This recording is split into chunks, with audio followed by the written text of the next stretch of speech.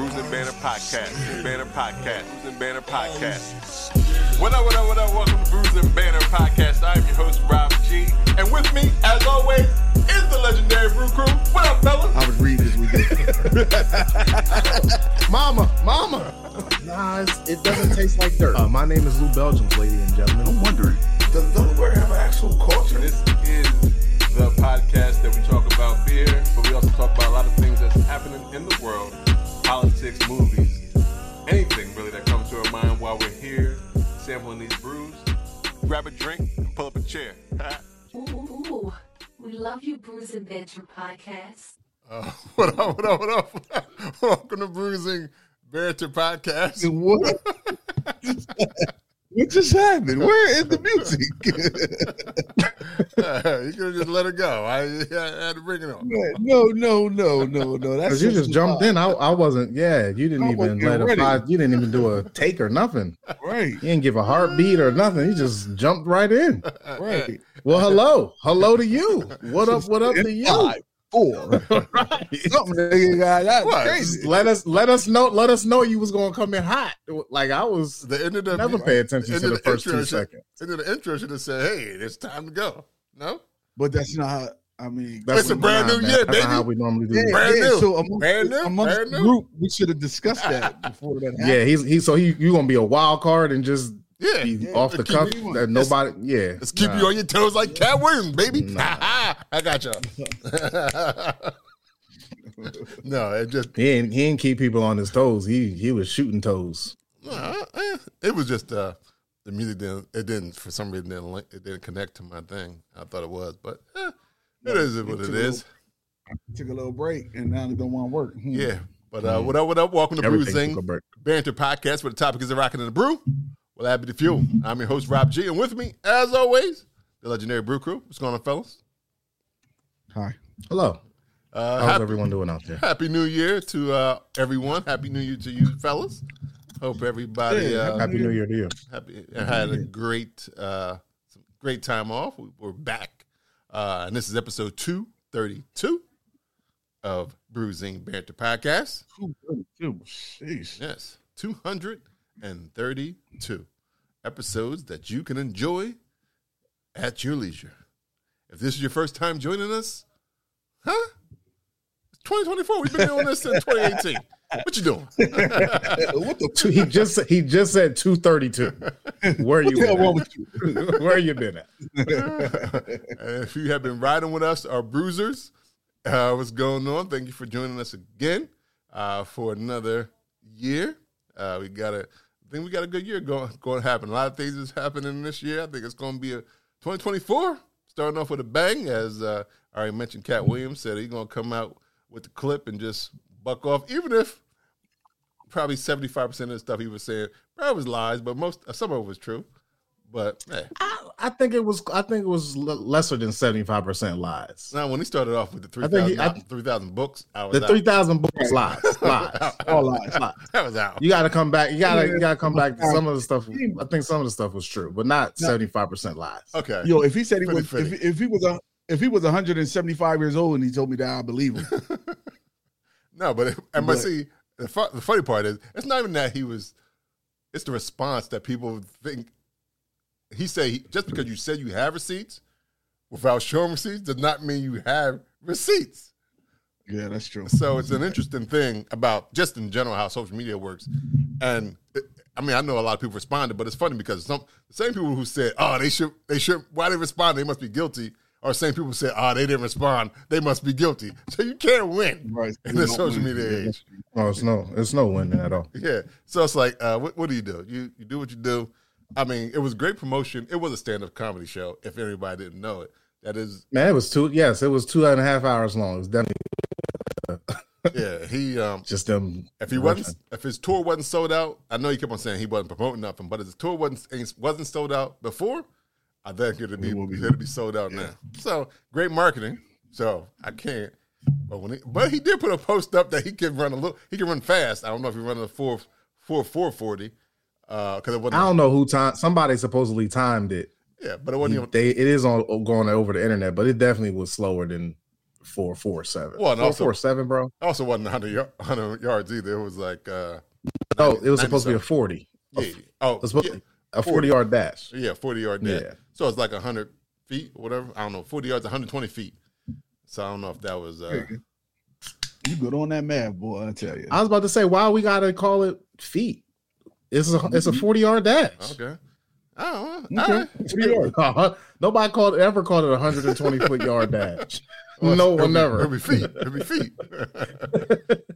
Yeah, 100 and what I say? Did I say that right? Oh, he said a 40-yard dash. Foot. Did he say a 100-yard dash, or did he say a 100-yard dash or a 40-yard dash? No, he said his 40-yard time is 4.4 or something like that. And he could have put 4.4, timed that, and then ran. Right.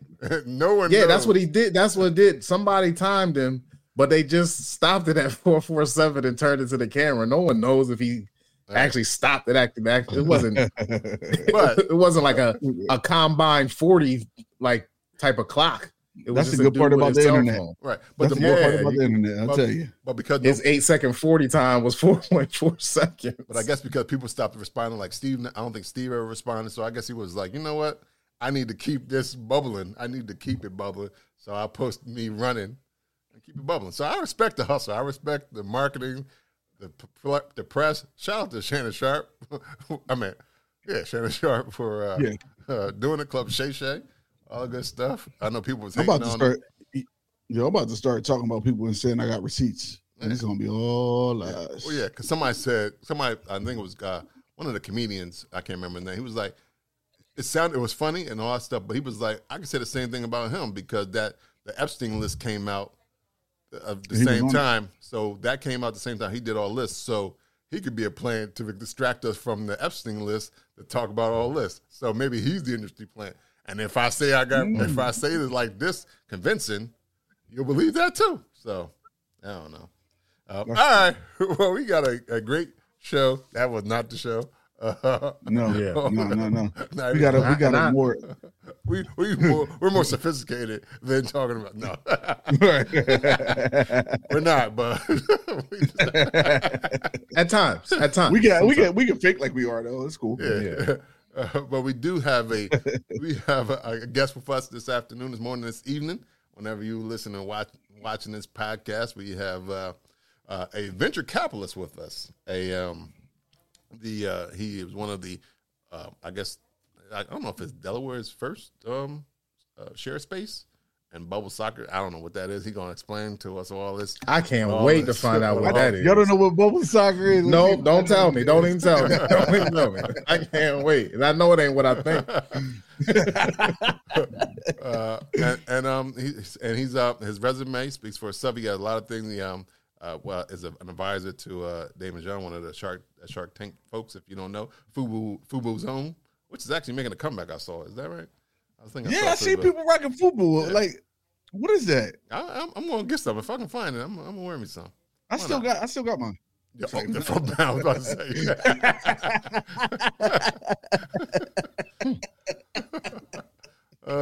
Without further ado, we want to bring Pedro Moore to the stage. Can you still fit it? Yo, what you trying to say, brother? Welcome, Pedro. Welcome. Pedro. No claps. You grew up. You grew up. Yeah. I appreciate you guys, man. Thank you for having me. I've been enjoying the convo, even in the behind the scenes. Y'all appreciate you. We thank you for coming and gracing us with your presence. It did have a clap. You ain't hear the clap yet? I didn't hear it. Yeah, I heard it. I heard it. I didn't hear it. I heard it. That was crazy. That's that. See that hate, Pedro? You see that hate, Pedro? Man, get off your bar humbug. It's January, man. Get off your bar humbug, bro. I was just wondering why y'all wasn't clapping for my boy. That's see. That wasn't hate. I was looking out. I didn't hear the clap, so I said something. Say something. You didn't hear hard enough. Next time you gotta hear harder. I gotta listen harder. Yeah. Just hear it harder, and the clap will be there. Right. But before we get into all this, we always like to know what everybody is drinking on. So, what are we drinking today? We always start with a guest. So I don't know, Pedro, are you drinking something today? I don't drink, so I just have a water bottle with some energy stuff inside of it. That works. That's what I'm drinking on right now. Energy stuff. What kind of energy? Yeah. So is it legal? It's by 4C Energy, so it's like lemonade flavor. Okay. They give a little bit of caffeine in there. That's one of hydration and all that. All right, so you are celebrating dry January every day. That's what's up. Every month, dry January. Yeah, are you not drinking because it's dry January, or are you a dry 12 months a year type of man? Yeah. Got you. All right. Hey, 4C, that's drinking your electrolytes and all that good stuff. Yeah.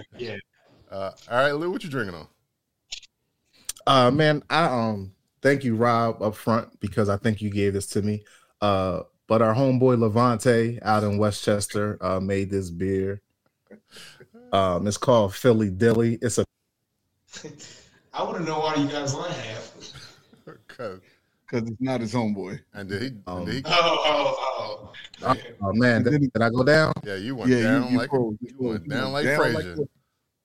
Yeah. Am I back? Am I back? Am I not back? Yeah, you I back. don't know. You back.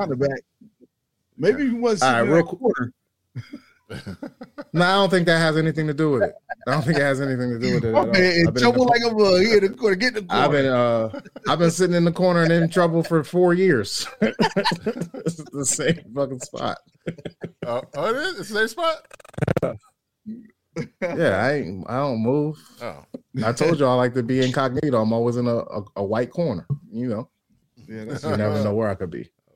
Always in the white corner. That sounds like something off of Get Out. But go ahead. What's up with the beer? And y'all see the pickle man on the beer? We see the pickle man. He got a Fleur de Lore on his shirt. I don't think that's right, but yeah. That is with the Saints. That's what the Saints. It is. Fleur de Lore. Look, yes. You know, Luke. Yes. Go ahead and Google it. I thought it was like Fleur de Leaf or something like that. Fleur de Lore. Man, same shit, bro. Like, why are you trying to? I don't speak French. I do not speak French. Why would you even question my French? It sounded exactly like what you said. Okay. All right. Continue. I believe him.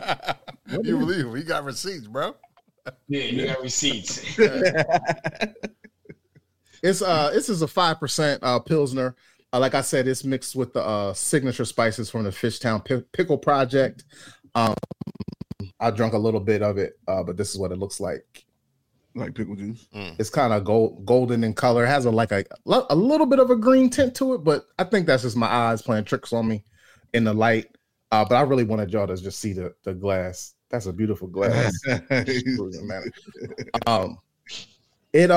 It wasn't as harsh. Like normally pickle beers are sours or gozas because of the salt and everything, but this one, with being a Pilsner, it's just a hint. You could tell it's not heavy with the vinegar or the whatever other pickle spices. It's just a hint in the smell and like in the back end.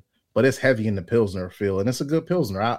I think anybody who doesn't really like pickle beer would like this because it's not as heavy on the pickle as normally it would be. So I'll pass me another. It's not my best pickle beer because I like them I like the salt. I like the salt of it all with the goza. I think that's a good way to make a pickle beer. But this was good. This was a good offer, and I would definitely have me another, especially with the 5% ABV. All but right. Cheers to Levante and them niggas on the block. Appreciate that's not them. That's not true. That's not. They gonna start using that and like, what? Lou told me I we the niggas on the block. Right. Yeah, you gonna all of us in trouble. Right. They wouldn't.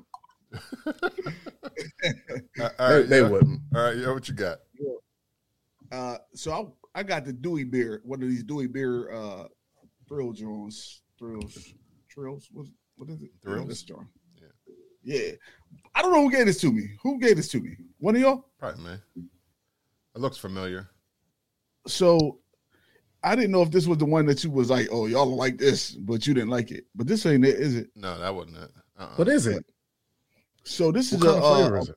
It's pineapple, orange, vanilla fruit smoothie. No, that was good. This is delicious, like it's a little diabetical, but it's really good. It's really it give you the diabetes. You need to take a shot afterwards. Well, but this comes in at a 5.25. alcohol by volume. But this is what it looks like in the glass. So it just looks like juice, right? Mm-hmm. Yeah. You can see that. It's thick. Is that thick? It's thick. It's so thick. Mm-hmm. It's a little bit thick. It's a little thick. I thought so. It look thick. It ain't too thick. It ain't too thick, but it's thick enough. Okay. It looked thicker than I thought it would be. That thing looked thicker than I thought. Now, it ain't too thick, but it's real. It's actually real smooth. It's real smooth. It ain't as thick as your other smoothie type beers. Okay. Like how they be real thick and they leave that rum on your glass. It's not like that. So it still has that. It's a little smoother than that. So I really like this. Okay. But you can taste everything in it, especially the pineapples and the orange. I don't know too much of any vanilla flavor in there, but I mean it could be. I don't taste it. But what style they calling that, Yoda? They call it a smoothie beer, but all the smoothies are pretty much sours, right? Yeah. I would say. I think so. Yeah. Mm-hmm. Yeah, it's just like a smoothie sour, but shout out to Dewey Beer and their thrills because they're always good, right? Yeah, always. I mean, some of them can be really, really sweet, but this one's not. Yeah, super sweet, but it's sweet enough. Got the thrills. But I passed me another one of these. Thrills in the secret machine, bro. All right, that sounds good. Rob, what you drinking in the new 2024, sir? I'm actually drinking from Twisted Gingers. There it is right here. The Mayors. It's the Mayor. It's the blonde ale. I think they also have a Mayor Light. There you go. And a thing.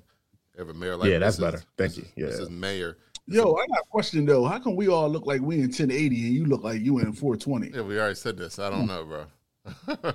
Because when you put that can up, it look worse. Yeah, I don't know. But okay. Go ahead. I'm sorry. Yeah, it was. Just it took a long time for the camera to focus on the can. Yeah, but it's all right. Well, woo. These chitlins be messing with. It just washes out the chitlins. Is that better? There you go. There you go. I can see it. Oh yeah, there it is. There you go. Maybe it was too much light pouring in. I don't know.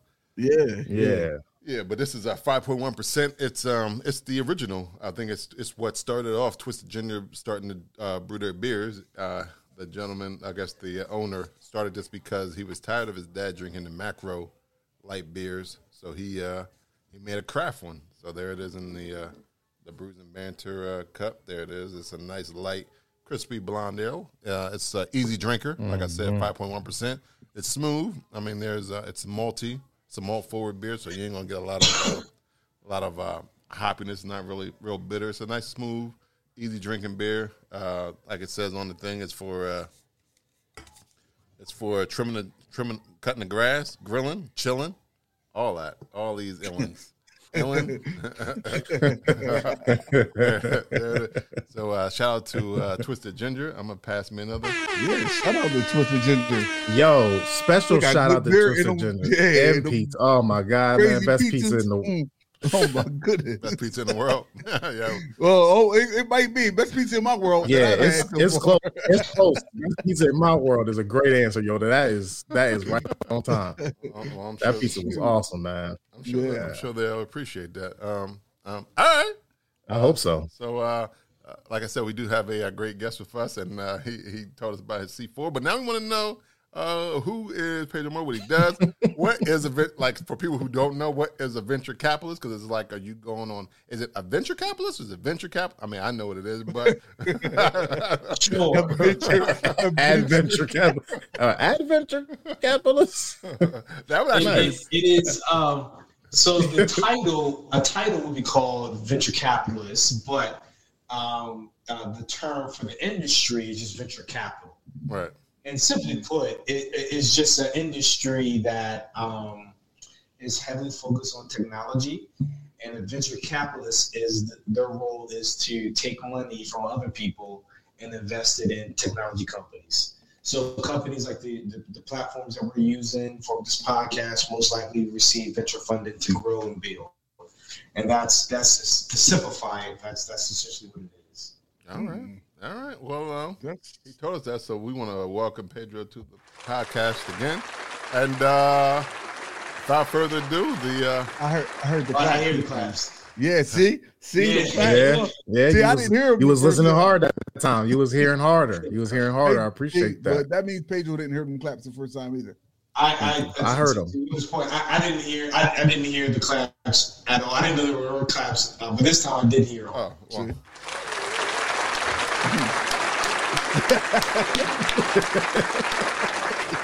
Thank you, Rob. Appreciate you. The floor is yours, Pedro. So, yeah, we need to know how you got started in all this stuff. Yeah, start wherever you want. Start wherever you want, but start. Yeah, so I've always been passionate about like business, entrepreneurship. I was always in high school. You know, I was a person that was selling music, candy, and all that type of good stuff. Maybe not so much candy, but music. I remember in fifth grade, you guys remember NBA Jams? Yeah. Video game. I used to, they'll send out like cheat code magazines. I used to make copies of those magazines and sell them in my class for like 50 cents when I was in fifth grade. Really? So I've always had that like hustle to make an extra $1 so that way I don't have to ask my mom for bubblegum money. You know what I mean? Yeah, that's a good hustle. Yeah. I don't know how much money I made, but I made some money.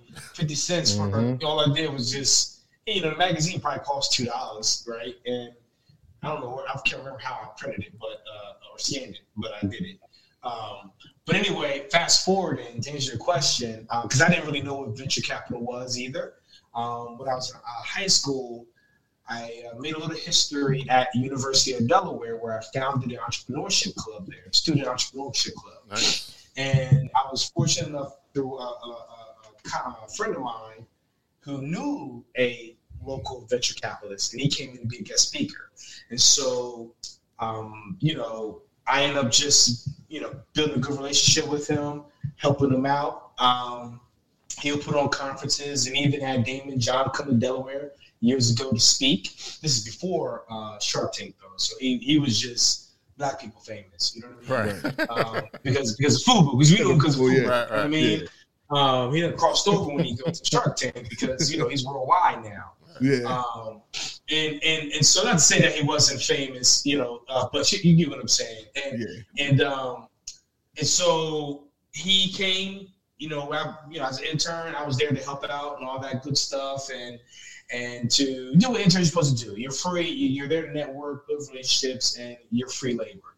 But fast forwarding, I graduated from college. That local VC that I helped out when I was in college, he had an opening at his firm.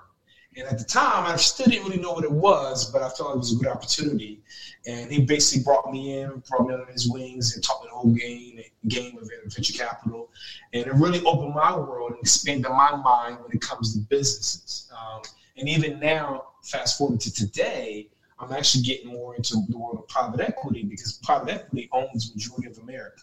A lot of sport teams are owned by private equity firms. A lot of franchise brands are owned by private equity firms. Yeah.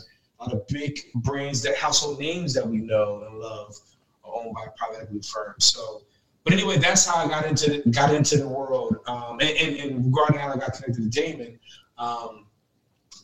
the venture capitalist, when Daymond eventually started doing deals for Shark Tank, the gentleman who I knew, who I worked for, I did a deal with Daymond to basically vet a lot of his deals. But unfortunately, some years passed, that one venture capitalist who mentored me, he passed away. So then the firm shut down and all that, and then I ended up launching my consulting practice, and I just took on the contract for Daymond John. So that's kind of how I got into that space. Nice. Okay. Now people always seem like a lot so fast. Yeah. Say it again. I said it seemed like a lot so fast, because you were saying that you like really didn't know what venture capitalist was, but you went for a firm, and then that's how you learn. It's like, I don't know if I would have put my foot out there if I wasn't sure. Now keep in mind, this was all within since college, this is all within like a 15 to 20 year window. Between those relationships built and start working at the firm. Even at the firm, I can't remember how long it was. That was probably at least about 5 or so years even at that firm. Okay. So there was a good amount of time that has happened. I just kind of shortcut it. a little bit, but don't get me wrong. There's a lot of things that I'm pretty sure even with you guys building you guys podcast brand, there's a lot of things you guys didn't know.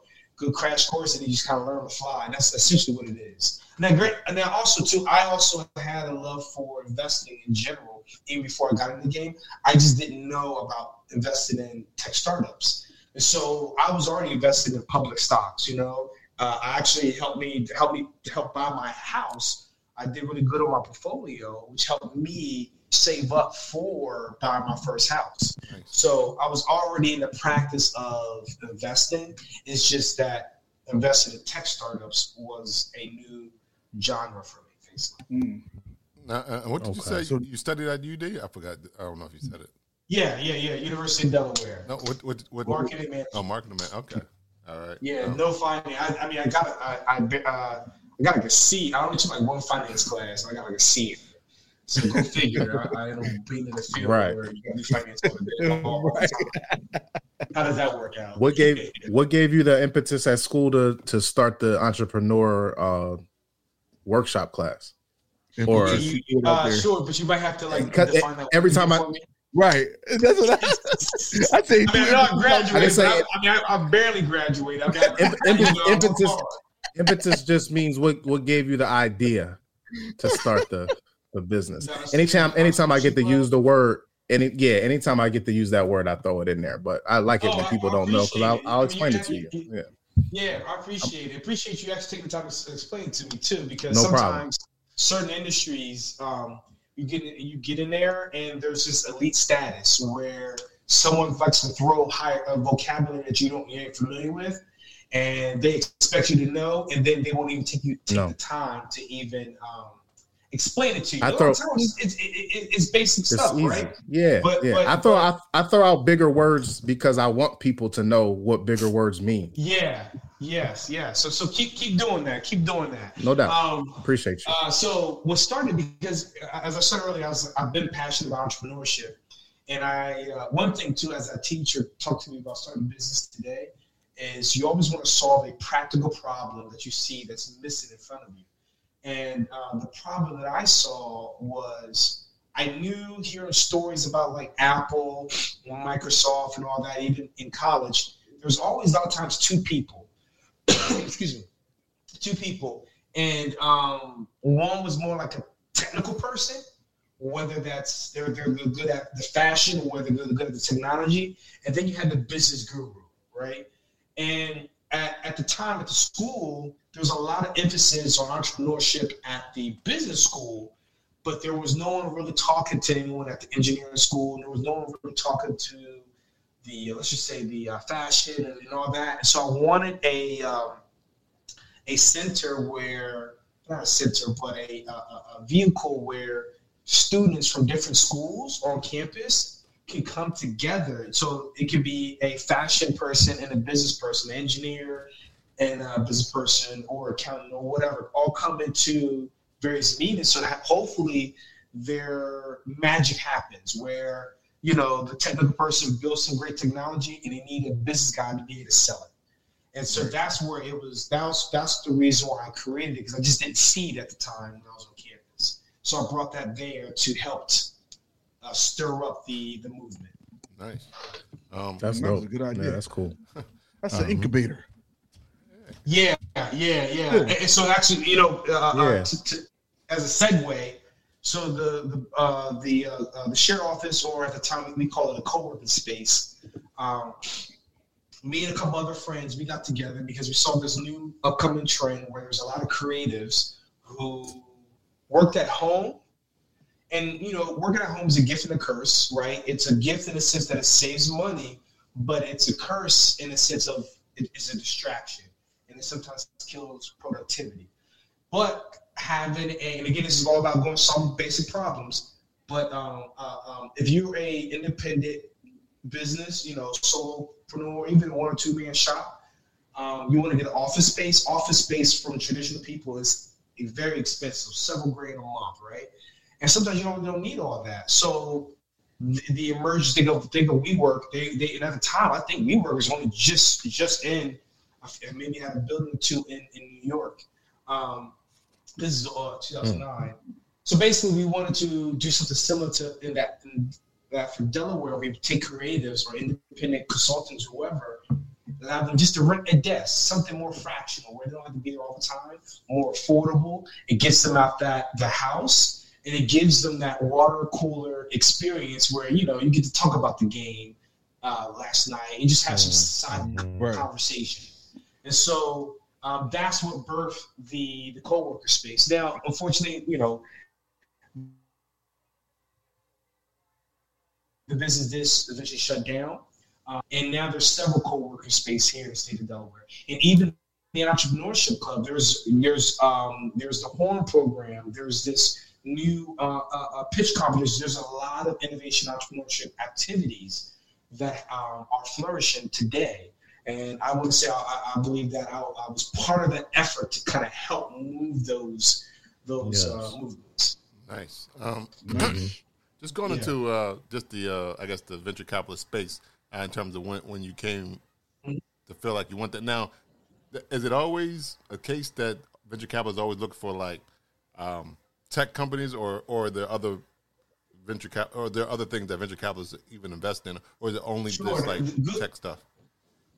Yeah, primarily tech. Now there are new things out there that. So, short answer to your question: primarily tech, and tech can be software. Tech can also be hardware. Anything that's really innovative. But I have seen, and especially more recent years, where they're also entertaining consumer products as well. So there are consumer product companies that have raised venture capital. And the bottom line really is that anything that can scale up fast, because keep in mind that the way a venture capitalist, I didn't say this earlier, but a venture capitalist, apologize to my cough, so I'm just getting over a cold, so my voice is a little rough.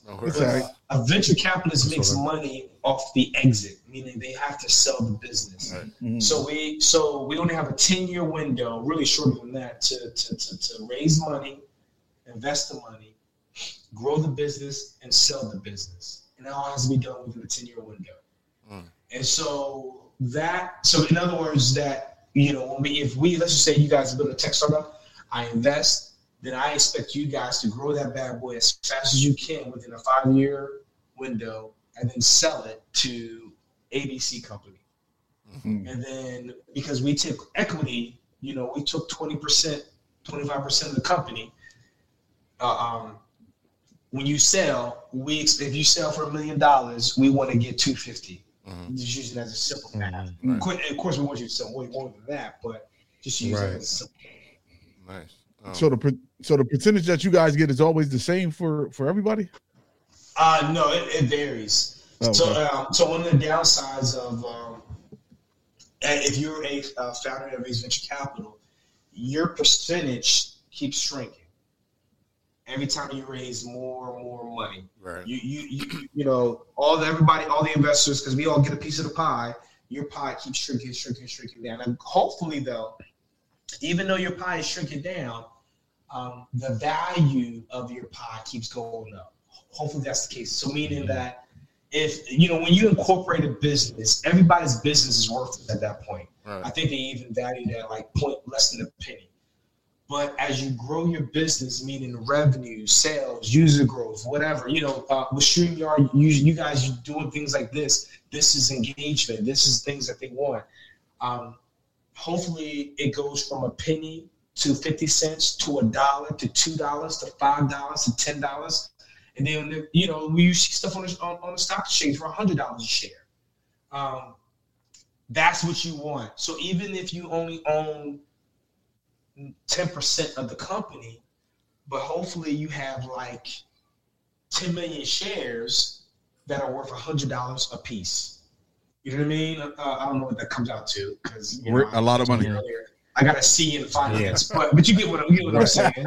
Right. And so there's a benefit and a con, but that's the thing. Even if you are shrinking, then your ownership percentage is going down. hopefully as it's going down, the value of your business, the share price, it's all the same thing. Share price, value of your business is going up significantly to make it worthwhile for you. Right. You know? Yeah, because that's what I was wondering. Like, why is this beneficial to the entrepreneur? There's a lot of reasons too. So one is it depends on what you're building. Sometimes it's a necessity because you're building something that requires a lot of manpower to build. Right. Yeah. And then let's just say it hits on Instagram. Instagram never sold one ad, didn't make any revenue, was sold to Facebook for $1 billion, I think $200 million, right? But to build that and then keep up with demand, and you're not generating any revenue, so you have to pay for engineers, you have to pay for their salaries. So that's where the VCs come in, venture capitalists come in, to pay for those salaries in exchange for equity. Because, you know, Instagram in its beginning stages really was just destroying the place. Similar to similar to what TikTok did, but TikTok is starting to level out a little bit now. So there's going to be someone else coming out pretty soon or something else, you know, and you guys know the game. And so to keep up with that momentum, they need the cash to survive. But the benefit is the share, the value of the business as your business grows. Your value, even if you own, like I said earlier, if you own 10%, but your share price in the beginning was $1 a share, but now it's $50 a share. Right. You becoming rich. You made 50 times. You know I mean? Yeah, you made 50 times. Yeah. Right. Yeah, exactly. What it I like they always say in Shark Tank, 0 out of 0. I mean, 100% of nothing is nothing. So that's why nothing. Yeah. That's true. That's true. So there is that added benefit that when you have the VCs come on, you have a pool of capital available to you. And your job is to spend it. As a CEO of the founder of the company, you have to spend the money that's invested in you. If it's just sitting there, that's a bad thing. Now, It's not recommended you just go willy-nilly with it. Don't go to don't go to no Diddy parties or anything like that. The expectation you should be in the office working, right? Unless you think Diddy parties are a good investment, I don't know. I mean, it could be a networking opportunity. It could be a network opportunity.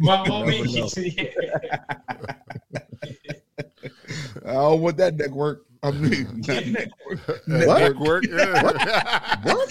You don't want that network. All right. We're going to be like, Shannon, whoa, come on now. I'm curious when you say as a venture capital advisor as well, like how does that even work? Do they bring you the ideas and you kick the tires, or is that something that you research, like things that like, hey, maybe you'd be interested in this? Like, how does that kind of work? Right. Yeah. So I have different clients too, not just Daymond. He's just one of them. And I work with investors as well as entrepreneurs. So it all depends on what the need base is. Okay. For sometimes some entrepreneurs, I work with them on just how to build their business. Mm-hmm. I help them talk about like how to raise capital, whether it's equity or debt, and so it's just really helping them grow. And sometimes I also connect dots. For example, there's a company I'm helping them try to get more into selling this product in schools. Also try to help get companies and some consumer product companies into retail shops, right? And there's even a couple businesses here in the state of Delaware alone who are Black-owned or now franchisors, you know what I mean? Because I was able to help them do that. And so by doing that simple thing, it increased the value of their business because initially they're a local shop in Delaware. But now they're a franchisor, so which is their IP, similar to, that's why I can understand why Cat Williams is concerned about his jokes. That's his intellectual property. That's his IP. Yeah. So these businesses, their IP is as their process of how they do their things.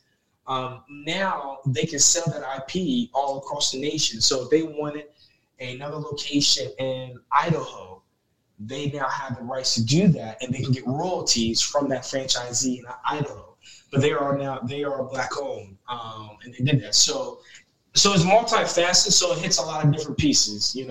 Sometimes there was one gentleman I was actually trying to help him buy a business, and so it ranges. So it all depends on what they need.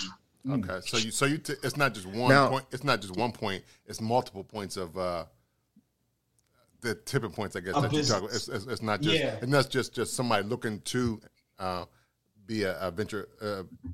Add capital to a business, but you also help the entrepreneur as well. So it's like both points of entry, I guess. So you kind of correct. And gotcha. Yes. And then on the investor side, sometimes I just help them do diligence on deals, look for deals, know, help them source. And sometimes I do connect, provide deal flow. I may say, hey, you might want to check out this company, and they may or may not, but that happens too. But for some of them, I help them vet a lot of the deals. Nice.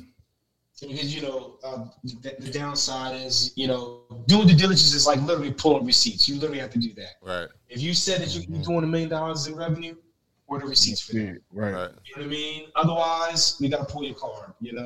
So that's the world of investing is you got to pull people's receipts all the time.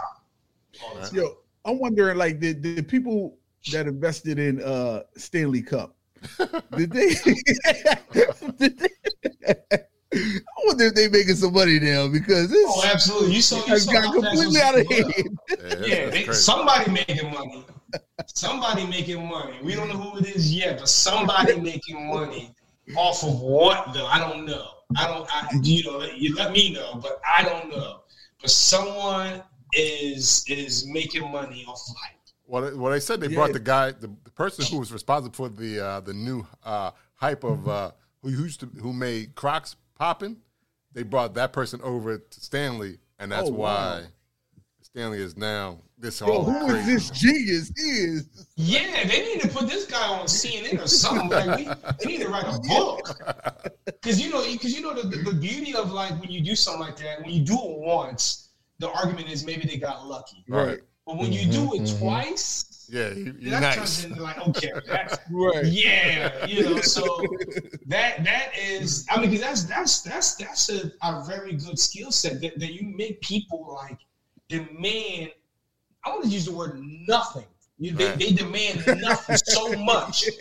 You know what I mean? That is true. Because Crocs. I mean, Crocs. Don't get me wrong. Crocs do have a simple functionality to it, but flip-flops did too, but he crushed that. And then with the Stanley Cup thing, I mean, other than just I've seen that same thing in the store just a couple weeks ago. It just didn't have Stanley Cup on it. Right. All right. Yeah. So, I mean, hey. and guess how much they probably made it? It probably cost like, 10 cents to make it. Right, yeah. And selling for like $70 or something like that or more. Yeah. And some people have bought them Starbucks one and they selling them for like $8,000, $7,000. Like it's crazy. Yes, it is crazy. Right. Well, I heard this before, but we all heard about the gold rush, right? They say the people who make the money in the gold rush is not the people who's searching for the gold. It's the people who sells a shovel. Who sells Levi's? Yeah, those are the people who make the money in the gold rush. Mm-hmm. So yes, so Target and whoever created this dude who created the hype around the Stanley Cup, they're making the money. Yeah, they somebody was in there trying to steal a whole box of them. That was crazy. Man, I read an article. A woman tried to give away her Pedro mortgage. Try to give her. Come on, man. So to that, people. I had a good life lesson. I used to work at Walmart when I was in college, right? And out of Newcastle, that one was the most. So you guys already know what I'm talking about. You've been to that one. I've seen. By the way, man, I got a story for days. I've seen someone get married inside that Walmart. Really? You heard correctly. Literally, wedding ceremony, walk down the aisle, kiss, all that. Excuse me. Unfortunately, I don't have no receipts because this is back before we had cell phones. but I actually know who the guy is, and I'll point him out whenever I see him. But, is he still married? Are they still married? No, they ain't married at all. I don't even think it lasted like a year. Walmart marriages don't last that long. As soon as the prices went up at Walmart, they got divorced. Yeah. what I was gonna say was that like people, I learned like especially like Black Friday. This is early 2000s, and people are like when it comes to buying stuff, people lose their mind literally, and I witnessed it firsthand working there. I mean, people will fight. I remember one time I worked in the electronics department, so that's the most demanding place ever, right? Because you got Xbox and PlayStation and all that. And sure. I remember I almost thought I was going to lose my life. And there was two females, a black female and a white female. And so, to give you some context, at the time, the station's game system were locked up. So in order to get it, the rule was you had to come get somebody to unlock it, right? So at the time, I was at the register. A white lady that came and got me, and I went over there, and there was a black lady standing in front of the thing. She was like, "No, I wasn't moving from here. I was waiting to for someone to come over. This is mad busy, you know what I mean? So the downside about that is literally one PlayStation in that thing. So I got this white lady who came and got me, and I had this black lady sitting there like, "Hey, I've been standing here for a long time." And they both looking at me like, make a decision. and so I said, oh shit. I always joke like this how I knew Jesus was real, because I didn't respond to neither one of them. I just slowly opened the gate, took out the package, took out the game system, slowly walked to the counter, and I was at the same time I was trying to speak in tongues, even though I didn't know what tongues was. I was praying, and I really didn't know what to do. I still didn't answer. Neither one of them looked at me. You can feel the heat on the back of the neck, the heat on both sides, just saying like which one. Like you could just feel it. And I'm walking slowly, like I'm up here, you know, and that's why I believe like you do see your life before you about to die, because I really felt like that. And then as soon as I came around the corner, my boss said, "Hey, Pedro, do you know someone that needs another PlayStation?" And man, I was so excited when he said that. I said, "Yes, here." I'm like, and I told him, like, "Dude, you don't know, you just saved my life." I was praying hard. I wasn't even going to church at that time, but I was praying hard. And that's how I tell people, like, that's how I know Jesus is real, because if Jesus wasn't real, you wouldn't be talking to me today, because I probably would have been dead. You know, seeing it like, yeah, what happened to him? You know, he gave the PlayStation to the wrong one. So anyway, my point is that story was that people go crazy. Yeah, I'm literally going like this. I ain't saying I'm ignoring them. I didn't even make eye contact with them. After I took it out, I didn't even make eye contact with them. I had my back turned to him, just like I ain't saying nothing. And I said, that guy didn't come, I probably would have just dropped it and ran. Yeah, that's what I was just saying. I would have just. That's why I was like, put it at the register and just. Yeah, I'm on break. I'm on break now. I don't know whose this is. I'm talking out. I don't know what happened. Yep. Yeah, I'll be back tomorrow. Yeah. But yeah, people go crazy, man, over stuff, and it's mind-boggling, because I think also, I don't know if it was that time or the year, it was also during a time when we were supposed to be in a bad economy. I'm like, how are we in a bad economy? And y'all swiping credit cards like it ain't no tomorrow. Right. You know what I mean? And I'm like, so that's why it was a good life lesson for me. Like, basically, in other words, like, people won't buy what they want to buy. Right. Yeah, that's true. Simply put. That's true. People ain't that broke. Yeah, people always find the money. I mean, that's the American thing. We find money for what you want to spend it on. I mean, we find money. We be like, hey, we can't fund them schools, but hey, there's a war over there we can fund. So we can right. Yeah, we just took $200 million overseas. Yeah, we can. You know, so yeah. I was just looking at. Like, here's $200 million. Right. You know, I was looking at this thing. I was looking at this. Stanley's a 110-year-old company. It went from $70 million in revenue to $750 million revenues over the last 4 years. All because women like cups now, or they just found out that women may like cups. That's awesome. Stanley used to do the soup thing. They used to do that, the workers' pail. They used to put the soup in. Oh yeah, it keep it hot. Yeah, that was the Stanley thing. But they learned, hey, that thing replaced the one that you see now that's all over the place. Replaced what there used to be top selling thing was. But hey, that's Also, I think it was the power of TikTok because I did see this TikTok. Oh yeah, where the girl car caught on fire. That helped too. And and they bought her a new car. Yeah, they bought her a new car. Yeah, and the Stanley Cup was still there, like. And still cold. And still cold, right? Wasn't it? It was still had ice in it. Really? Yeah. Yes. Yeah. The whole that's how it started. The Stanley Cup is like got ice in it still and everything. And it's just like, that was good marketing. And Stanley, the owners, whoever, one of the CEOs came out and said, "We'll just buy you a new car. Don't worry about it." Thank you for everything. Was that real, that. or was that just a Stanley Cup commercial? It doesn't matter. It probably was. Question it. It doesn't even matter. Stanley Cup just went 10 times. Stanley Cup just went 10 times. I bet you Cat got a stock in that. Yeah, from what I heard, they just happened to see it and they picked it up on it. It was like, hey, this is a good opportunity that we can use to boost our brand.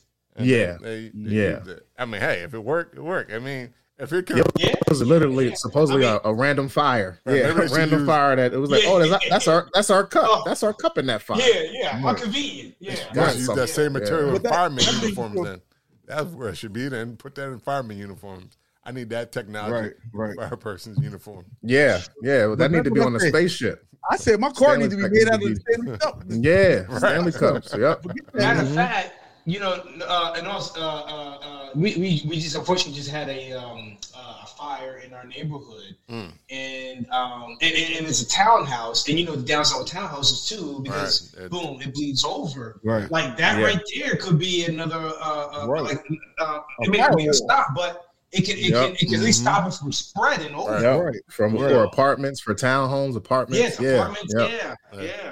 Especially in the favelas. Y'all hear that? 10%.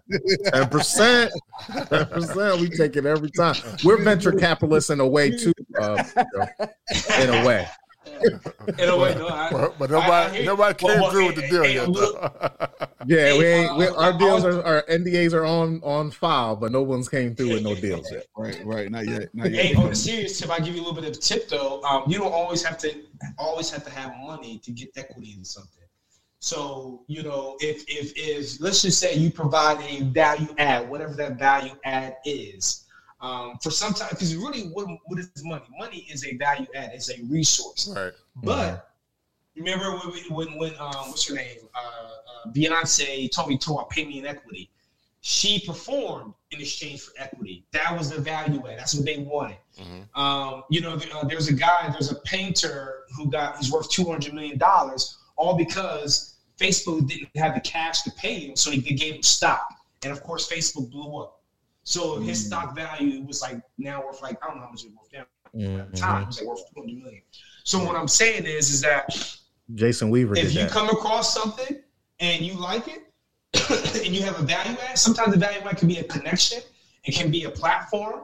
You're able to do something. You can get a little piece of the pie that said, hey, if I can get you into Costco, I'm just making that up. I want 2% equity in the business. If I can put you in front of somebody, or if I give you an idea for something, or if I build something, or if I do something, I want to exchange. Instead of maybe an actual payment, you can get equity in exchange for that. There's pros and cons, don't get me wrong, because even if you get equity, it can still blow up and go nowhere. Right. And you didn't get no payment, no cash or anything like that. But, so everything is, trial. You got to try everything, figure out what makes the best sense for you. And of course, in order to make sure it's all legitimate and all that. But anyway, I just want to throw that little nugget out there. You can get equity, and you don't always have to give out cash to do it. Pedro's saying that because he's telling us to take our idea to Stanley Cup and let them know that they need to start building these walls. Now I'm curious. I'm curious. Like if I had a tech company, but I had no money, but I had a tech idea, but I had no money. And I might be an engineer too, so I can do some things, but I still don't have the finances to really build out my ideal. Would a venture capitalism and get in that? And if they would, how do I present that to them? Probably not at that early of a stage, because there's layers to it. So sometimes I'm gonna generalize it. The basic flow is self-financing, meaning that you tap your own back pockets to fund it. Excuse me, you tap your family and friends if you need to. then maybe if you get lucky enough to find some other angels, you know, that can give some cash, and or some grants. It depends on how. For example, there's some grants out there, depending on how innovative it is. Excuse me, that you can do it, and some grants, and then after you get some scale. When I say scale, again, there's layers to it. There are earlier stage VCs who are open to the product, and if you have a good product and you are building yourself a good team, they may give you the money to help build it out. And then you have another stage VC that might give you money to help grow the business, meaning to sell it. So taking the let's just say the material that Stanley Cup uses this, and then we make it as wallpaper, right? Or something like that. Let's just say we take the same material but we change it in the form of paint. And so we can paint the walls. And so soon we paint the walls, we have the same protection as that Stanley Cup for fire, right? So the beginning process is that you got to figure out if you can actually do that. Can you mix that technology that they have into paint, and can it work? You got to do all that testing. Think of when Iron Man first put the Iron Man suit. You got to do that part. You got to figure that part out yourself. And then let's just say you do it. If it's something that's really, really innovative, and not a lot of people are doing it, you might be able to get this patent early on, and you might get some people who understands technology better to actually back you early on and say, hey, you know, this is actually really, really innovative. Excuse me, this is really innovative. And I actually might give you some money to actually see if you can build a better working model around it. You know what I mean? But yeah, there's levels of it. But typically it's self-financed in the beginning. Okay. So when a venture capitalist comes along, are you always coming along to make sure the entrepreneur is going to sell the business in the future? Is it always that? Yes, that's one of the deal breakers. You know, once you take in venture capitalist money, not an angel investor. Angel investors are just individuals who are thinking of Shark Tank. Those are just individuals who are rich. They're always open. They may just say, "Hey, I can hold a business. I can just give you dividends every year." But venture capitalists, as soon as you say yes and you sign down the line and they give you money, they want you to have the expectation to sell. Why? So there is expectation. Why though? Pedro, why? Because remember I said earlier, we have a. But you can get if you can get dividends, or you can get always paid on the back end. Why wouldn't you choose? Why would you choose to get paid out all the way out front instead of getting the dividends on the back end? Well, good question. So two reasons. The first reason is every a venture capital is a fund, and think of it as a short-term or a 10-year contract. So, like I said earlier, they have a window to raise money. They have 10 years to raise money from a whole bunch of rich people, invest in a couple of companies, and then get out of that contract. And when I say define get out of that contract, meaning that they got to try to sell some companies to get some cash to return it back to their investors within that 10-year window. So the venture capitalist isn't the actual person that's funding all the money. They're actually talking to investors to get money to fund the project. Yes and no. So they already would talk to the investors. So let's just say I want to launch a venture capital fund. I go to Daymond John. I go to Cat Williams because he said he's super rich. And well, he technically is rich. He's richer than every person.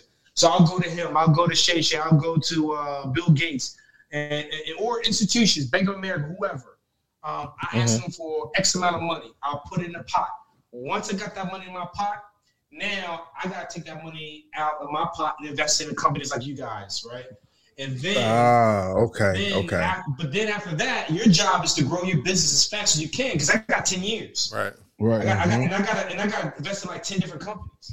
So I need all of y'all to like grow fast and sell your money. Because you have 10 years, not the entrepreneur.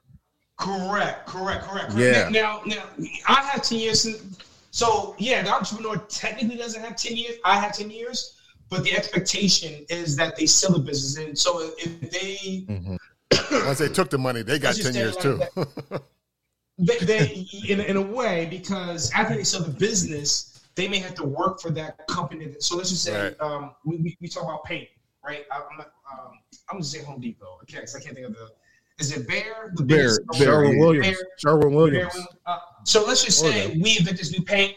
Here come Bear, buys it for like $50 million, right? Bear may want to keep us employed there for a couple years. Right. Now, after that few years, you know, they may say, "Hey, do what you want. You can stay or leave." Sometimes most of them leave because most entrepreneurs don't want to stay in corporate America. They would like the entrepreneurial culture. So there is expectation that you will. A perfect scenario is that you're out as well, or you're sold to Amazon or Bear. And they buy the whole company. That's the expectation. They buy the whole company, and we bought shares at $1 a share, and hopefully they buy it at $50 a share, and then we cash out. We get our cash, and we do say, okay, here, Daymond, here's your cut, Bank of America, here's your cut, all that, and then we get our cut too, and then we move on to the next one. So, and then the other reason too. So that's the first reason is we're in 10 years. The other reason too, for things to grow significantly. Dividends only come when there's profit. Downside sometimes about profit is that you got to use the profit to be reinvested. So there's a lot of money being spent. So most of these companies are not generating any real profit because a lot of the money's being spent every year to have the engineers, to have the talent to keep it growing. So a lot of times there is no profit. There is no cash flow to really produce a dividend at all. So that's the other reason. So it's just focus on growing a top line revenue, and most venture capitalists are happy with that. I mean, that sounds scary though. Like what? Because, and I'm only saying that is because like scary for who? For the venture capitalists, because it's like, what do you see in this tech that you think is just worth it? Pretty much is what I'm saying. That's like, the venture capitalism. Yeah, that's called venture. He has to have the eye and the mind to see 5 years into the future. Absolute gamble. All right. It is an absolute gamble. It's just more of a professional gambling system. You know what I mean? And so what I'm so like, there's really statistics. There's basically a rule of thumb out there that theoretically, majority of your portfolio won't do anything for you. A third will probably just be dumped. Another third, maybe you'd be lucky to break even. But the remaining third, in theory, or in a perfect world, makes all your money. So it's like if you have 10 companies, if you invest in 10 companies, you're expecting 1 to 3 of them, up to 3 of them, to really return all your money plus some. Okay, right. So it is a absolute. So you're a baseball player. You're 30%. If I get 30%, I could be in the Hall of Fame. I'm at least an all-star. Yeah. Yeah, that's a good analogy. Yeah. Good analogy. Mm-hmm. Yeah. The downside, though, but if you look at the statistics, a lot of VC firms don't really even get to that third. Though. Right. Wow. Most of them don't really perform well because it is a. Is that a legit number? 30%? You're looking for a 30%? I would say that's the ideal. When I say 30%, that's 30% that when you're expecting that you invest at $1, you're expecting them to be sold at $10 a share. If you invested at $1 a share, you expect those 3 companies to be sold at $10 a share. Gotcha. If they're sold at $2 a share, that's nice, but it's not enough because you got to remember. Right. Mm-hmm. You got to cover for the other. You got to cover for the other ones. You got to cover for the others. Yes. You got to cover for the others. You know what I mean? So that's why. So that's why it's almost like a gambling art. I mean, I guess any investment is kind of a gamble anyway. Yeah. Even being Pedro, what's your percentage? Even being an entrepreneur. Pedro, are you at 30%? Are you at 30%? Or are you a little bit higher? Oh, I don't have a fund no more. The fund that fund closed down. But it did not hit the numbers perfectly. We had some good wins, but not all Yeah, because even entrepreneur is a gamble too. I mean, hey, there's a lot of you just looking at a dart and say, okay, well, hopefully this sticks this time. Right. You know. Now I'm curious because like you were saying, a lot of the venture capitalists are tech and space and talking about like social media. What's more important? Like, is it the functionality or is it just the algorithm? You're just looking at, oh, this algorithm is amazing. Like, what exactly is it that is I guess trumps that say, oh, this is a good innovation? I would say it all varies. I would say just to simplify, it all depends on what is the void in the market, what is the problem in the market, and how well is that technology addressing it, and is anyone else addressing it? You know what I mean? So a couple variables. What's the void? What's the void in the market, and how good are you filling that void? And then the third thing is, who are the competitors? If no one's even close, that gives you a good long stretch. I'm trying to think of like a good example of that, of a company. Keurig. I don't really drink coffee, but like Keurig, right? Right. Even though that's not software, but they had a technology about how they do the coffee, right? The pods they had a patent. Patents theoretically last for 20 years, but they had a process that no one could really duplicate for a while. Yeah. And now I think the patent has expired, so anybody can do it now. But that gives them a leg up because the basic problem is saving time for people, right? Because always you got the bag coming all up. Here, you just put a thing in there, press a button, and you're on the move. So it was a matter of solving the problem for like the speed and stuff like that. And so that's what they did. They solved that problem. Nice. Yeah, that's a good example. But he said you get the bag. That's spoken like a guy who don't drink coffee too. Yeah. Oh yeah. Like you get the bag, you put the crumble in there. Like what crumble? The coffee grinds. Well, yeah, you're coffee right. Crumbles, coffee grinds. You're right though. He's absolutely right, and it's funny because even when people don't have a Keurig actual Keurig machine. Like, but they have a machine that does the pods. They'll still say, "I got a Keurig." And that's good branding. It's just like it's Kleenex. It's the whole. It's like I don't get no nuggets. I don't eat nuggets. I eat McNuggets. Like no, you don't. Like we only eat McNuggets. Exactly. Yeah. It's petroleum jelly, bro. Every time my wife says, "Oh, we got a Band-Aid," I'm like, "They did their job." That is adhesive. Band-Aid is not. It's not Band-Aid. What is it though? What is it? It's though? Like an adhesive. It's not a Band-Aid. What? Adhesive bandage, right?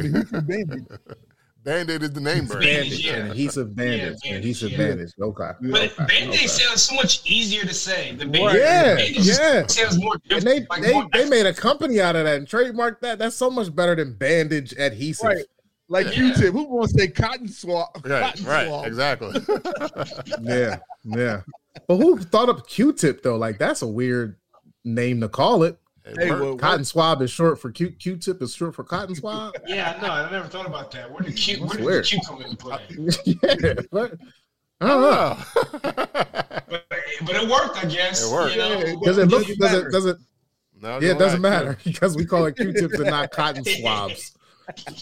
Saves a lot of time. Right, and it tells you right there on the thing. It says right there on there, Q-tip cotton swab, so you know. Yeah. But hey, it doesn't matter. Whatever works. So are there people out there that's not venture capitalists that I guess they just investors that would invest in not necessarily a tech business, but it could be, but any type of business that they think is. That's like the angel investors. That's like the Shark Tank, right? Correct. Okay, that they'll just. And those are just local people. Those are just, even though Shark Tank people are famous and all that are highly successful. There's a lot of people around in your backyard you don't even know. You know, as the book you guys probably heard, Millionaire Next Door. Yeah. There's a lot of Joe. I'm gonna just say Joe Schmoes. Or Sally Sue's around us, who are executives, who are business owners, and all that, who just have done financially well. And when I say financially well, they don't got to be like super duper rich, but they're definitely well off. And they're always a lot of them are open to new opportunities. And if you have the art to that game is relationships. Right. You gotta invest that time of building relationships to extract that money from those people. So that's the name of the game with that. But yeah, it's basically angel investors. But they're everywhere. There are actually local angel groups in every major city.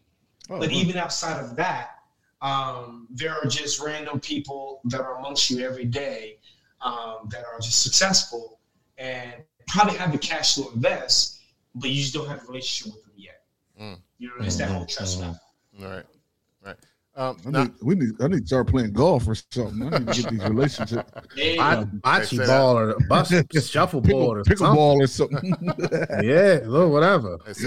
Deals are made on the golf course. That's how it starts. Yeah. That's how it starts. They play spades or dominoes or anything like that. I'm sure there's some. Yeah. I need to find that club. I'm looking for that club. I will say this too. Delaware gets crapped on a lot. There was a viral video recently with some lady who I don't know if you guys saw. Yeah. You saw it? Yeah, I think. What happened? Say it again. Wait, with the girl dancing? Yeah, the black girl dancing and saying this is So Delaware, gets crapped on a lot, but there's a lot of wealth, but you don't see it. I love that. I love that song. I think that song is awesome. Nobody likes that song. It is. It's just that she crapped on us a little bit, but there's a lot of wealth in Delaware. Yeah, it is. You know what I mean? Yeah, for sure. And because especially lower Delaware, I'm finding now is like a lot of because you got people who are out of town, who may have their primary residence out of town, but they have their beach house here. Right. And if you ever take a nice stroll down there, there's some beautiful beach houses. Those beach houses are bigger than most people's primary home. Right. Absolutely. And so. So it's just a matter of building a relationship, being where they are. It's basic marketing. If you're selling a product, you want to be where your customers are.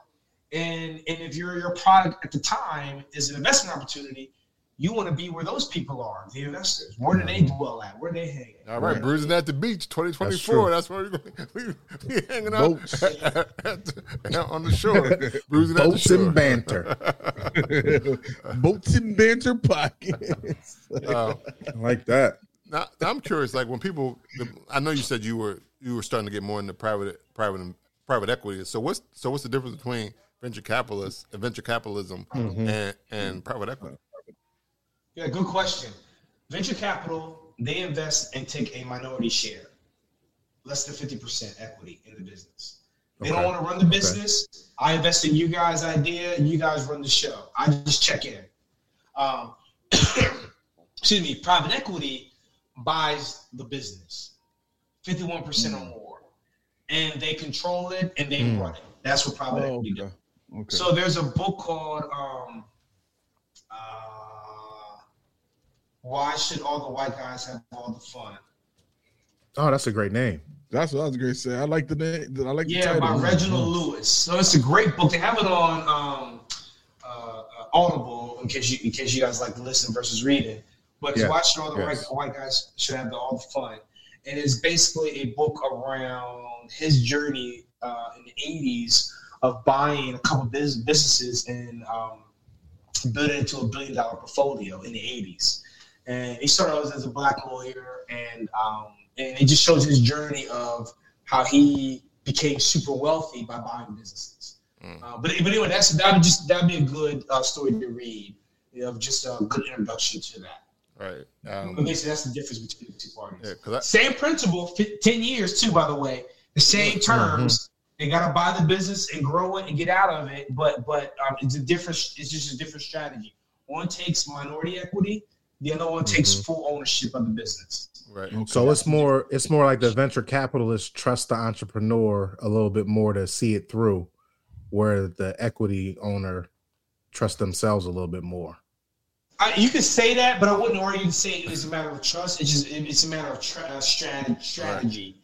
Right. I guess you can still argue the point that the trust factor, but I will argue that it was just more of a strategy, meaning that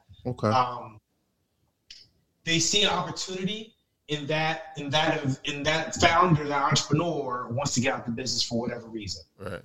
They want the cash out because eventually, you work for 10, 20 years, 30 sometimes years. Yeah. you want to reap your reward. Right. All the hours you put into it. Right. That's true. And so here's a private equity investor says, okay, here's X amount of money, and we'll exchange keys or hand over the keys, kind of. And I guess sometimes, I was just going to say, sometimes private equity also attacks some of the distressed assets and like stripping for parts. They do that too, right? That's true as well. Toys R Us as an example. Toys R Us is coming back out. I mean, actually, private equity attacked Toys R Us a couple times. Right. They first, but they are coming back out again. But again, someone had to come in, buy the remaining assets, and said, you know what? Well, let's just rebuild the whole thing again, maybe a different way. Wait, since they're coming back out, is that something we should invest in? I think it's like mostly website now. I think it's going to be more web. I think so. I think they had maybe one store. I can't. Don't quote me on it, but they're definitely not trying to do the whole retail thing. It's probably going to be. I'm not sure how they're going to do it because the toy market is competitive, but Toys R Us is a great brand. I mean, I remember my days at Toys R Us, even getting lost. Yeah, listen. Yeah, it's a great brand. Toys R Us is awesome. Toys R Us didn't have nothing of their own though, so it's like, you know what I'm saying? Like it was all just they're a basic retailer. Yeah. And it's like you really, and nowadays you can get all that stuff from anywhere. So it's like, what do you? Yeah, I know that. I think that's what it was. It was like Walmart and Target was just like, why didn't Zales and Zayres and all those other places before us have toys? Like, why didn't they have we're going to get the toys too? And Toys R Us is like, we do toys. Right. And then you have Amazon think about the consumer. Right. Yeah. I was going to say, like, if you're a mom shopping for kids, right, it's easier to get that same toy at Walmart after you just bought grocery. Right. Yep. Versus have to sit down. Or I'll go grocery shopping and send your ass to the toy section. Go play. Yeah, go play. Go mess with Pedro. Go mess with Pedro. And true story. I had a lot of those kids. There's a lot of parents that have done exactly what you just said. You did. Send their bad kids over to our apartment. Right. They be stealing. They be messing with games. I'm like, get out of here. Where you mom at? Don't you need that PlayStation game? Yes. And here's a slick part that they be trying to do. They'll put the kid over here, right? They'll buy like maybe some pack of batteries for like $5 and bring like their 2 shopping carts for groceries. And electronics has a small range. Right. Yeah. But y'all don't got no line though. But your line ain't long. I gotta take advantage of the short line. They do that the same thing at the auto center. Like, well, I bought these batteries. Can you buy, can you just do everything else? Like, right. Yep. I'm here. Yeah. It's just say I came to get my kids. Electronics only. Yeah, I came to get my kids. Like I came to get my kids and these batteries, and let me get my groceries too, sir. That's wild. You should be like, nope, I'm only scanning the batteries. You got to go scan the rest. Because when they try that at the auto center, I'd be like, yo, come on, bro. I'm just trying to pay for this oil change. Y'all got like a bucket.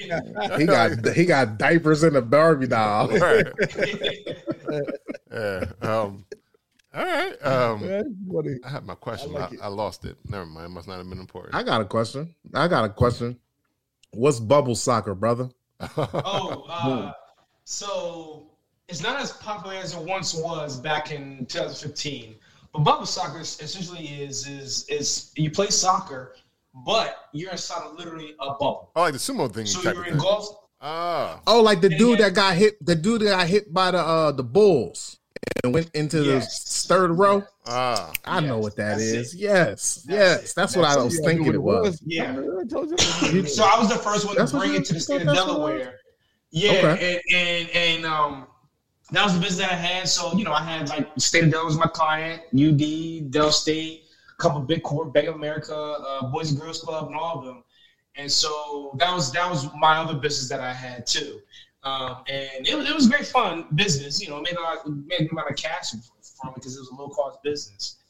It's simple too. It's a simple, easy business to do. But the pandemic hit, And that really kind of slowed a lot of things down. And after that, because of my new direction, I kind of just shut the business down. I was about to say, because it's probably coming back now. It's probably ready. I got an idea about bubble soccer, Pedro. Well, if you know anybody that wants it, I'm willing to sell the remaining stuff from it. You know, then if anyone buys it, then you can call them the acquisition entrepreneur. I'm still taking takers whoever wants to buy it. Yep. Brews and Banter may buy it. Yep, we may buy these bubble soccer balls. Why not? Bubble soccer kickball. Yeah. You're literally playing. You're kicking the ball all around, running and smashing into each other. Yes, I know. Yep. I know. I don't like the way Luke saying that, yo. What? You don't like the way I'm saying it? Kick these balls out. Why everything gotta be so? Why is everything like that? I don't do that. I'm not like that. That's not how I am. I don't get butt naked in bubbles. I don't get butt naked. I don't play butt naked soccer bubble ball. I don't do that. I think you do. I don't do that. Y'all can keep the bubble. Keep the bubble things if y'all think I'm going to disgrace them or something like that. Keep it. Y'all keep it at your house. I'm not going to put no nakedness in the bubble. That's crazy. Now, I did have a question in terms of like, and this is just, I guess, general due diligence and just doing research on your own time. Was there companies that, and they might have taken off at this point, but did you like see companies that you did some due diligence on and you did some research and all that kind of stuff? Or there's ones that stood out to you at that time, but now you've really seen their growth and like, oh wow, this is they have really taken off. Are there companies like that you've seen personally? I guess. Oh yeah, there's always companies like that. For example, like there's opportunity to get in Pinterest. Not Pinterest at the early stage. Mm-hmm. This is a little bit more mature, so the share price wasn't as cheap, but it was still before it went public. Mm. Wasn't able to get in that deal. There was a couple other deals too where there was. I remember the time too because we was in South Carolina when I got the call. I can't call the name, but there was a few opportunities. There's actually more specifically, there was this investor group that was curating a lot of good deal flow, and I just couldn't get in. Because their requirements were high, and I just too high for me. But I was upset because they were like investing in a lot of good stuff, and then they were cashing out big time. Mm-hmm. And I just had to sit back and just watch, just rock like this. You know? And so, yeah. There was a company that was sold to Cisco. Oh wow. And not for that group, but an old portfolio company that we got out too early, and what else?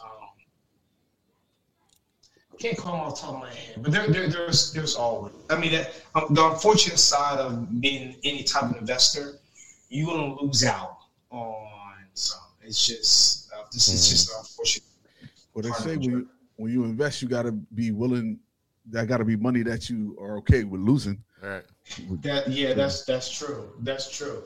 But sometimes though, when you see deals, it's at the time, things don't check off. You know, because a lot of times whenever you invest, you don't start with an investment thesis. You normally have a target. You like to see this. You like to see that. You like to see this. So as you're listening and looking at deals, you're kind of subconsciously looking, thinking like, okay, I'm looking for these. Checking off those spots, yeah. Yeah. Are there any red flags? Or what about some green flags, you know?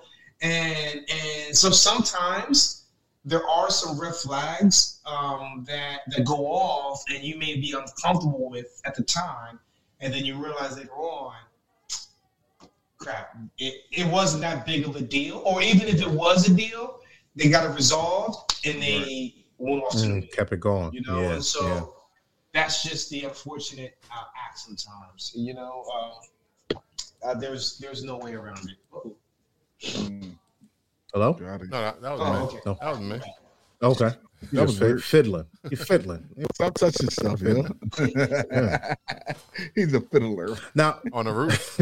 Pedro, when you were doing your venture capitalist and now with the equity part, do you focus on Black-owned companies, or is does that matter? No, I do any company. Recent years have been a lot more black and brown, but really I work with any. Okay. To me, they're all the same. I do, but I guess to your point too, I do have a personal interest because it's someone that looks like me. So if I see a good company, I do try to do the best I can to help out even more, because I know they may not have all the resources or stuff that's available than other folks may have. So I try to do my best to help out where I can, but I work with all types. I realize too, to really build wealth, you gotta be able to work with all types.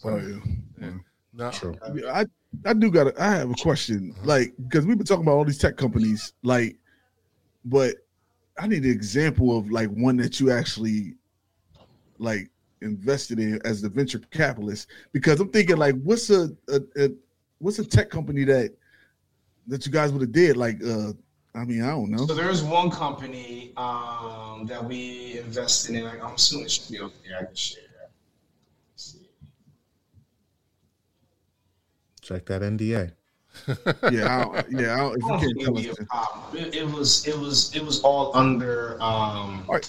You ain't even got to say the name, really. You could just okay then. All right. Well, I won't say. So the one I was actually just searching is a virtual outplacement. Now, some of these are where we invested in probably early 2010s. So one is a virtual outplacement platform where, especially during that time, if you think about 2010, right before that, there was a real estate boom. So there's like layoffs. So basically the idea is that they take a lot of people, they partner with a lot of these big firms that are laying off people and using their virtual platform to kind of coach them into another job. Then there's another one that's still on the HR side where they're automated reference checking. So instead of you actually calling people to get reference checks, they have this automated process. Oh, we still here? Yeah. Right. Yep.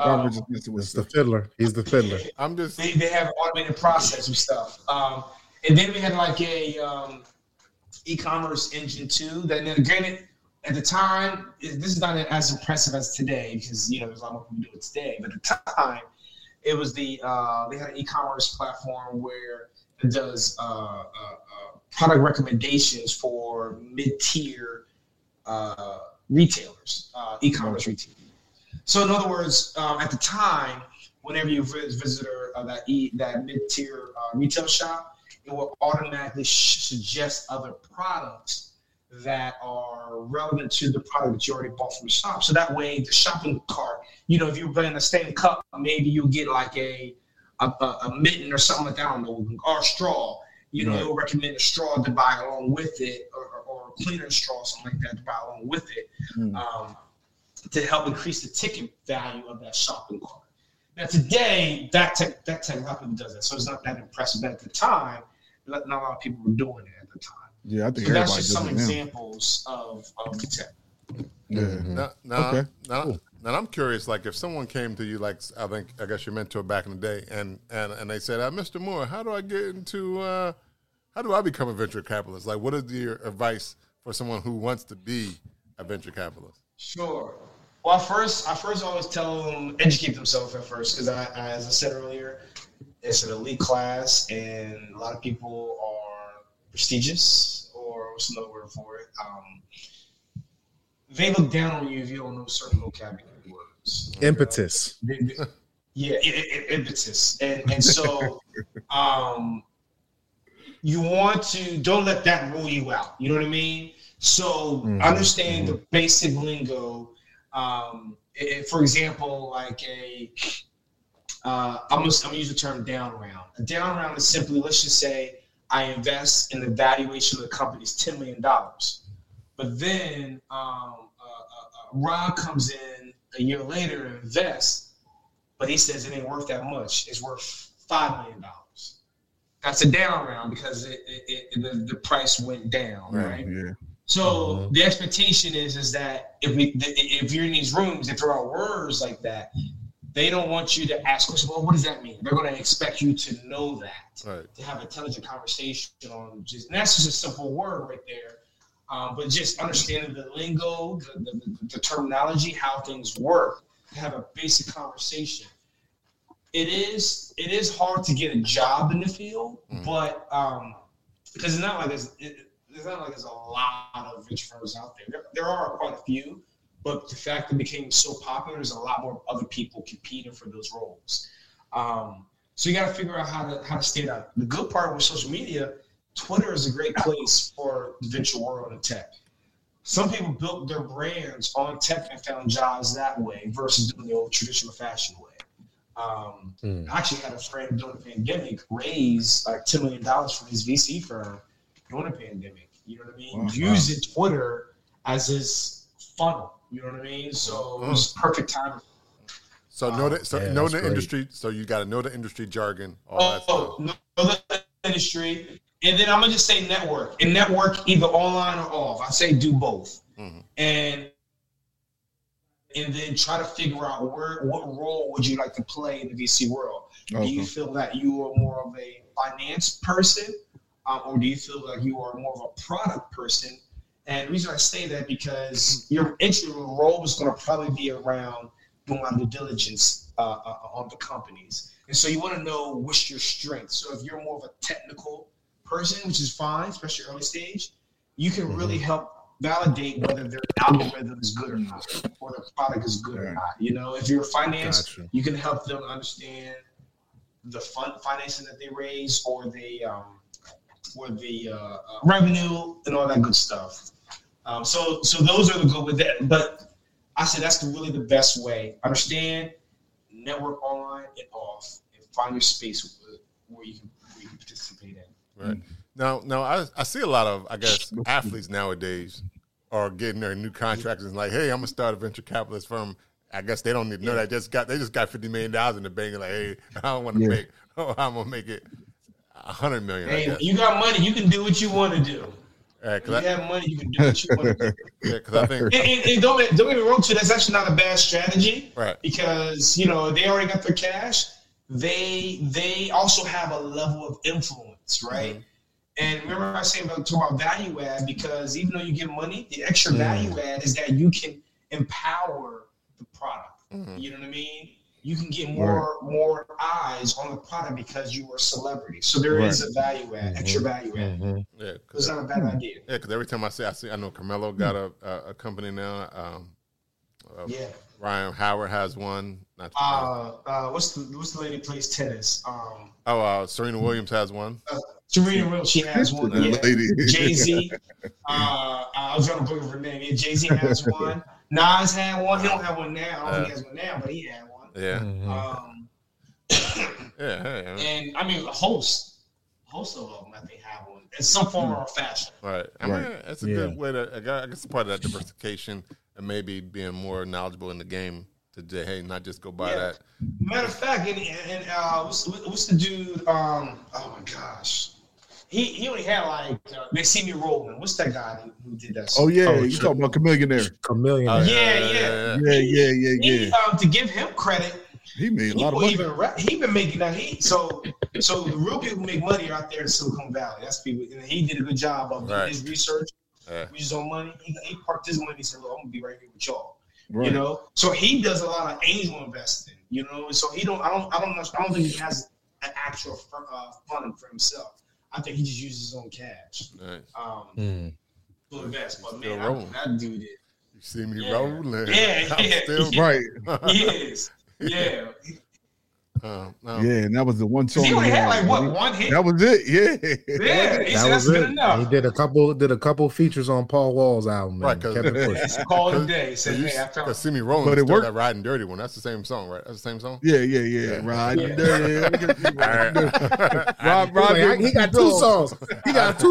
You see me rolling and riding dirty. I had to make sure it was the same song. I was like, wait a minute, that is the same song. Right.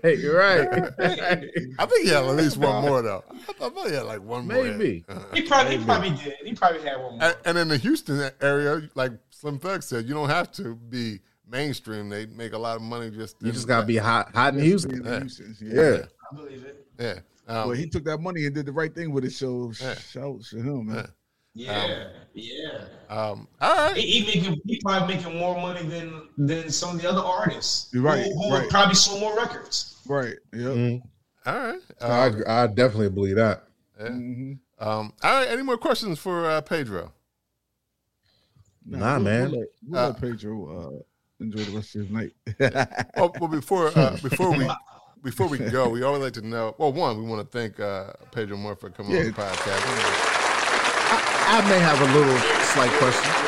Yeah, give me my claps. It goes along with how we gonna wrap it up. But if anybody did want to reach out to just ask you any questions to pay for your time or anything like that, how would they go about getting in touch with you? So you can follow me on Instagram, Pedro_Moore. And you can actually send me just a DM because actually I have a partnership. One of my clients actually pays for my time to actually provide free consultation to a lot of people. So for a lot of people that want advice, business advice, and all that, I actually just send them to there. If they just try to fill out an application, once you do that, my time is paid through them. So that way it's free of charge. That's another way I do that. That way just save, because I know how it is too when you build a business. Cash flow can be tight. So if I can help save at least $1 or $2, and give the same value, I try that. Yeah, that's awesome, man. That's really good. Pro bono work. I don't know. It's just me, but if I had the last name Moore and I was a venture capitalist, I think I would have tried to work an IG name to kind of use the. Fit that. What's up, Moore? Money. More money. He just said no. Just Pedro Moore, guys. That's it. There it is. That's all I need. So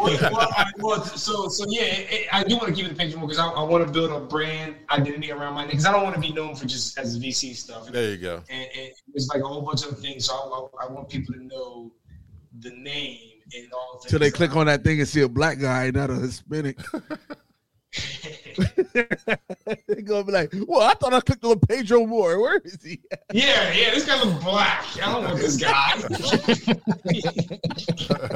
Jesus. I would have never thought that, but that's a joke. Really? I mean, black people got no Pedro. Nothing. Hey, so you want to know something funny too? To that point, how many black people named Pedro? I know 2 of them, including myself, and they're both in the family. So I have a cousin who's black. So it's a family name. It's a family name. Hey, there it is. Yeah, there it is. Somebody down the line said they love that name and they stuck with it. Well, that became a family name by accident, Well, here I gave his information. Is there a website as well, or is it just? Pedro.com. Oh. Yeah, everything else I'm still building. So Pedro.com, make it simple. Pedro_Moore, and everything else is Pedro Moore for LinkedIn, Twitter, TikTok, all that. Yo, you mean to tell me Instagram? There's this guy who hasn't posted anything since like 20 years, who has Pedro Moore. I done DM'd him like 1 billion times, and no responses. So I had to settle with Pedro_Moore. So it's like everything else is Pedro Moore, but then I cannot get the handle for Pedro Moore on Instagram because of this guy who don't want to respond to the DMs. You should report at this point, I'm like, let's post a picture. You know what I mean? Let's post a picture. Maybe. So I know who you are. He probably don't even know he got that page. Maybe he probably don't even know he has the page anymore. He might be long. He might be gone. R.I.P. Which is weird to me because you always think that I would think that something like Instagram, because nobody's been using it. Like Instagram would suddenly do it like a scan of like inactive accounts. I would hope so. I wish they would get rid of them. But it's so many people with burner accounts now. Like it got to be how many years, how many months or years? If you years out and nobody is posting anything, it's like it depends on what they're because sometimes it's the amount of accounts, not active accounts. It's just what they can go and say. Hey, we got 5 billion accounts. It doesn't matter if they're active or not. Just to say. So it depends on what their insights are. As long as it ain't spamming nobody, I don't think they care too much. Yeah, probably. Yeah. Oh, but you know what is great? Actually, Pedro. So what's the website? It's just Pedro.com? Pedro Moore. Oh, okay. Because that was a great say. I thought you said Pedro. How the hell did you get that? It wasn't It's just a guy from Napoleon Dynamite. It's just a guy. Just his picture flashing. Can't even click on it. Nothing else. All right, Lou, how can they find you? Happy New Year, everyone. My name is Lou Belgium. I'm still on them Instagrams. All right. Yo. You can find me on IG at IM302YODA. And you can follow the Brews and Banter Podcast, Instagram, Facebook, and X, or Twitter, or whatever you want to call it, at Bruising Banter Podcast, and TikTok as well at Brews and Banter Podcast. You can listen to the podcast, Apple Podcasts, Google Podcasts, anywhere you listen to podcasts. You can even say, Alexa, play Bruising Banter Podcast, because we are on Amazon Music. Remember to go to www.bruisingbanter.com. You can get all that information right there. And remember to always rate and review. Smash that like button on YouTube and Facebook and Twitter and IG. Share, write and review is the best way to say we fucks with y'all. You know what I mean? Yeah, that's the best way to say it. Pretty much. And also, before we go, I want to shout out Pedro for coming on the podcast, because this is a good way to start off the new year with some good information about some venture capitalists and some money. That's true. All that good stuff. You know, it's a good way to start. Everybody talk about turning the year. I thank you for asking me too. Yeah, man. Yeah. So he didn't tell you how he hit me up. So I came into this room and he just like, you need to come on the podcast. Shut up, man. You should name over there. That's how get people on. Yeah, that's what's up. Yo, all this, Debo, everybody. Yo, all this information Pedro just gave to find out he's a liar at it. Oh man, so none of this was true. The whole I gotta start rolling my I got receipts. He got receipts. Yo, wait till they find out he ain't in the venture capitalist or nothing. That's it. Wait till they find out you ain't in the venture capitalist. You ain't. Man, he's an adventure. He's an adventure. The whole time he's an adventure. He's an adventure capitalist. Adventure. He's not a venture capitalist. He's an adventure capitalist. I'm sure. I've been telling y'all that the whole time. You can still find Pedro at Walmart in the electronic area. So give him a shout out. He's still out here. He's still out here hustling PlayStation. You know what? I know we ended, but that just reminded me. So I used to intern at this local hip hop radio station, right? And we used to have these celebrities come in in Delaware for concerts and all that type of stuff. And one of the DJs always used to say, like, I used to sometimes hop on the limo or everything, like, no, and say, hey, you know, can I get your order? I'm like, no, I'm a nobody. I just work for the station. And the DJ said, yo, play on that. You know what I mean? So I was like, one time we came, I forget what artist it was, but we were going out the back door with the artist. And so all the girls came up and said, oh, can you sign this? Can you sign this? Can you sign that? And I was right behind the artist. So I was like, oh, okay, cool. And I thought to myself, I was like, man, they don't know it. You know, they go to Walmart next week, they gonna see me bring them up. They think I'm a celebrity. They go coming to Walmart. They're like, hold on, I ain't trying to do it. The DJ said, hey, go ahead. So I give me a nice sloppy autograph and everything. I was like, little did they know, they just go into Walmart next week. They're gonna see me right there bringing their mom out. You never know what you was manifesting back then, man. You might be signing autographs at some point. There you go. It ain't too late. Never too late. You never know. Your rap career could start tomorrow. You're right. Yeah, I'm sure the book tour is on the way. Right. All right. Yes. All right. Yeah. I am. I'm in the early stages of writing a book too. Well, there you go. Oh, nice. Nice. So the book. I don't have a date when it'll be coming out. But I'm at the beginning stages of it. Writing a book is time consuming, I will admit that. But our book will be coming. There you go. I'm saying it out loud too to also hold me accountable. Right. To make sure I get it done. All right. Is it about VCing? No, it's about entrepreneurship in general. So I like to call it the 4 paths of entrepreneurship.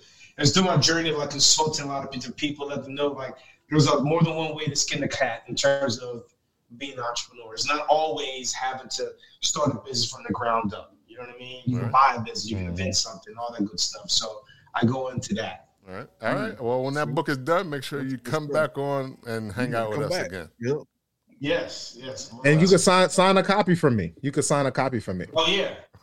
It'll be legit this time. Yeah. Because you won't see me walking to Walmart now. No, I definitely won't. Or will you? Yeah. Hey, you know what? Entrepreneurship, there's ups and downs in entrepreneurship. Right. Never say and they never. always said I could come back. They always said I could go back to Walmart.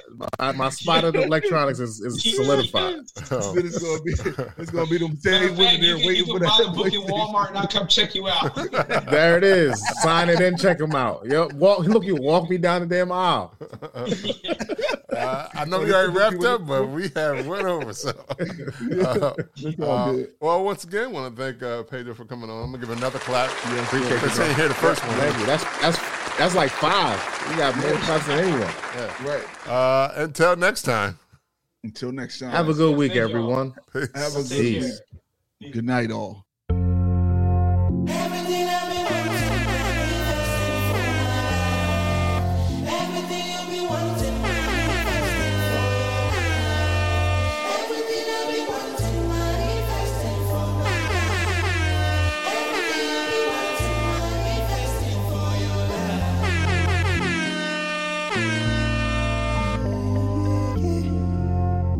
Some Duke on the vibe.